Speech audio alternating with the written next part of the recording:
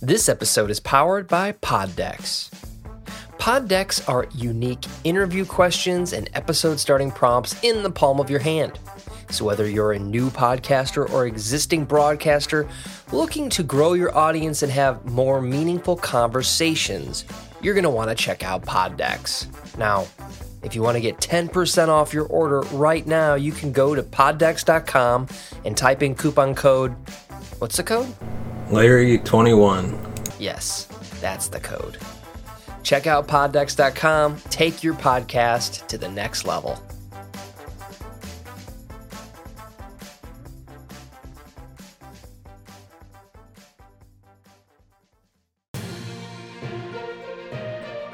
From coast to coast and around the nation, this is the Washington Ledger Podcast with your hosts, Larry Leese and Jacob Siegel. Each week, we dive into the latest news surrounding us.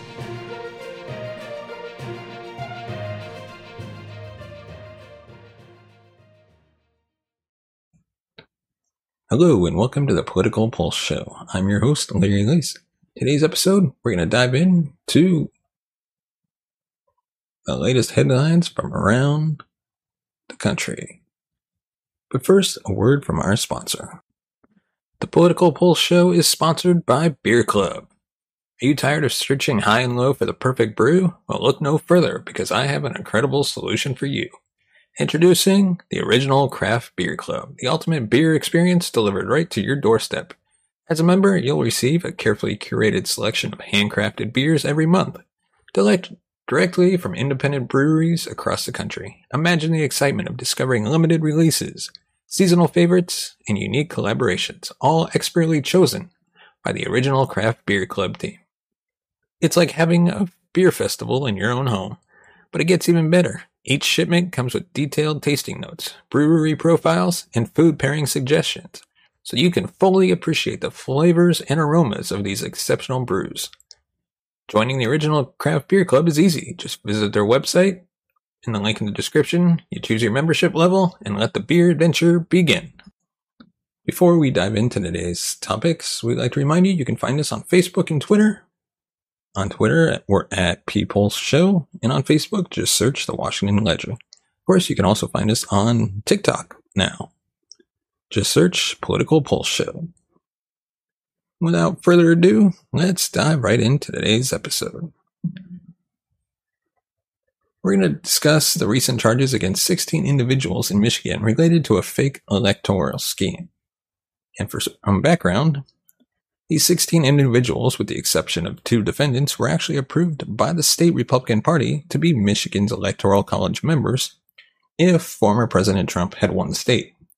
Among them, we have a West Michigan city mayor, a local clerk from a Detroit suburb, and some Trump activists. Notably, there's also Meshawn Maddock, former state Republican Party co-chair, and a staunch Trump ally.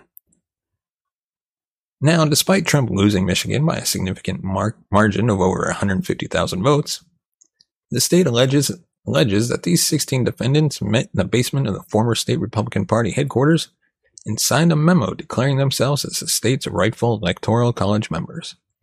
They attempted to submit this memo to the state capitol, where the real electors were convening, but they were turned away. However, the memo did make its way to Congress and the National Archives, according to the state's allegations, which is a remarkable scheme.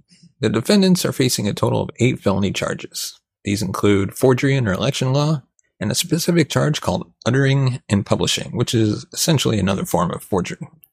The most severe charge carries a potential prison sentence of 14 years. Michigan's State Attorney General, Dana Nessel, recently made a statement regarding the case.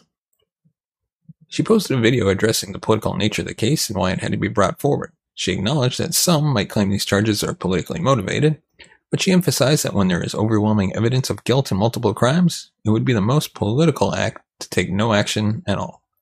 The state has been keen on holding accountable those who propagated the false narrative of a stolen election. This extends beyond these defendants and includes lawyers who filed multiple lawsuits after the election. The Attorney General insists that this case is clear-cut. The defendants' names appear on the memo that was submitted, and parts of the memo were proven to be false. such as the claim that they met in the Capitol when they signed it, which they were not allowed to do that day. It certainly seems like the state is taking the case very seriously. Now let's shift gears here. It's evident that the ramifications of the 2020 election are stretching into the 2024 presidential race. The events surrounding the 2020 election continue to cast a long shadow on American politics. We've seen hundreds of individuals who participated in the January 6th riots face indictments and subsequent guilty verdicts. Now, with the emergence of these fake electors and their charges, it's becoming increasingly apparent that the consequences of the 2020 election will extend into the next presidential race. Furthermore, former President Trump himself has expressed the expectation of being indicted in a federal case related to his alleged attempts to undermine the 2020 election.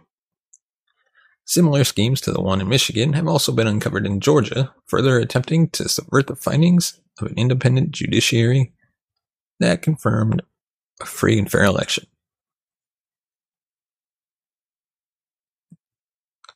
Trump's legal troubles are piling up, not only in relation to January 6th, but also in other cases, such as charges of falsifying business records, defamation, sexual abuse, and mishandling classified documents. The question remains whether these individual indictments, along with their cumulative effect, will have any impact on his support among Republicans. Which that's a critical point. Despite facing numerous legal challenges, Trump's support among Republicans remains strong. It's fascinating to observe how these charges haven't really affected his standing within the party or among his rivals for the nomination. But let's return back to Michigan. Currently, no arraignment date has been set. The Attorney General's office intends to send out summonses to the defendants to appear in Ingham County for the arraignment. The investigation is still ongoing, so there is a possibility of additional individuals being charged in connection with this fake electoral plot. And now on to our next topic. We are starting to see a disturbing trend of a rise of decentralized neo-Nazi cells across the country. Neo-Nazi groups organizing in the decentralized cells are quietly spreading across the country, focusing particularly on infiltrating the mixed martial arts scene. Their intentions to prepare for physical combat against their perceived ideological or political enemies. This alarming trend, although not new in Europe, has manifested itself more prominently in the U.S. The emergence of these decentralized cells bears resemblance to the types of individuals drawn to the Unite the Right rally in Charlottesville. In fact, one of the first active clubs in the U.S., the Rise Above movement, originated in Southern California and was present at the infamous Charlottesville rally in 2017. Some members of this group are currently facing federal charges related to the violence that unfolded during that day. One might assume that after the fallout from Charlottesville, these groups would have retreated underground. However, what we are seeing is quite the opposite. Active clubs are spreading, attracting more members than ever before. Their troubling development suggests that violence and extremist ideologies are resonating with a larger portion of America, as confirmed by polls indicating an increasingly radicalized political right.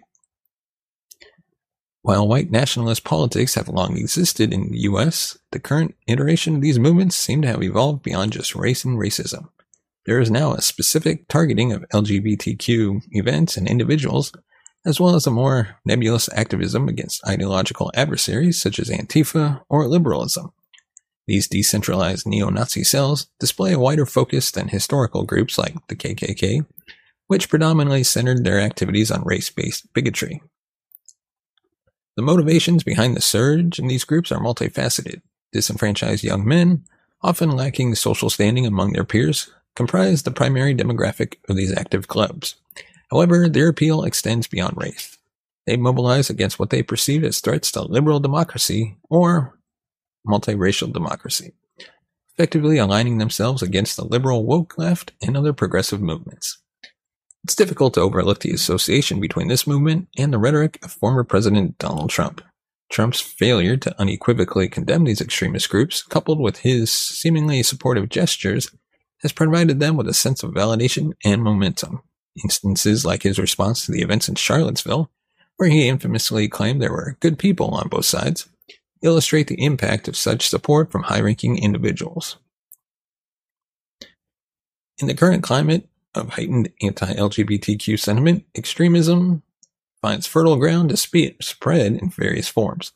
The ongoing debates surrounding LGBTQ rights, the conflicts between Republicans and Democrats on Capitol Hill, and the impact on transgender Americans across states all contribute to an environment where extremist ideologies can flourish. Extremist groups seize opportunities to align themselves with others who share even a single issue, normalizing their more radical ideas in the process.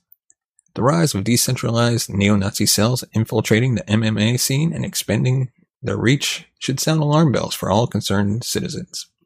This growing movement, which goes beyond race and targets LGBTQ events, poses a significant threat to the fabric of our society. It is imperative that we remain vigilant and proactive in countering these extremist ideologies and promoting a united front against hate, intolerance, and violence. By understanding their motivations, recognizing the broader implications, and actively opposing their toxic narratives, we can work towards a safer and more inclusive future for all. And that is all we have for this episode. Let us know your thoughts on the topics we covered in the comments section below, as well as give us a thumbs up if you like our video, subscribe to the channel, hit that bell notification button to be notified of future videos, and subscribe on all major podcast platforms, including Good Pods. And of course, you can find us on Facebook, Twitter, and TikTok. And as always, thank you so much for watching and listening. We will see you next time. Thank you for listening to the Washington Ledger Podcast. Follow us on Twitter at @TheWLedger and like us on Facebook. If you like what you hear, join our Patreon at patreon.com/The Washington Ledger. And as always, have a great week.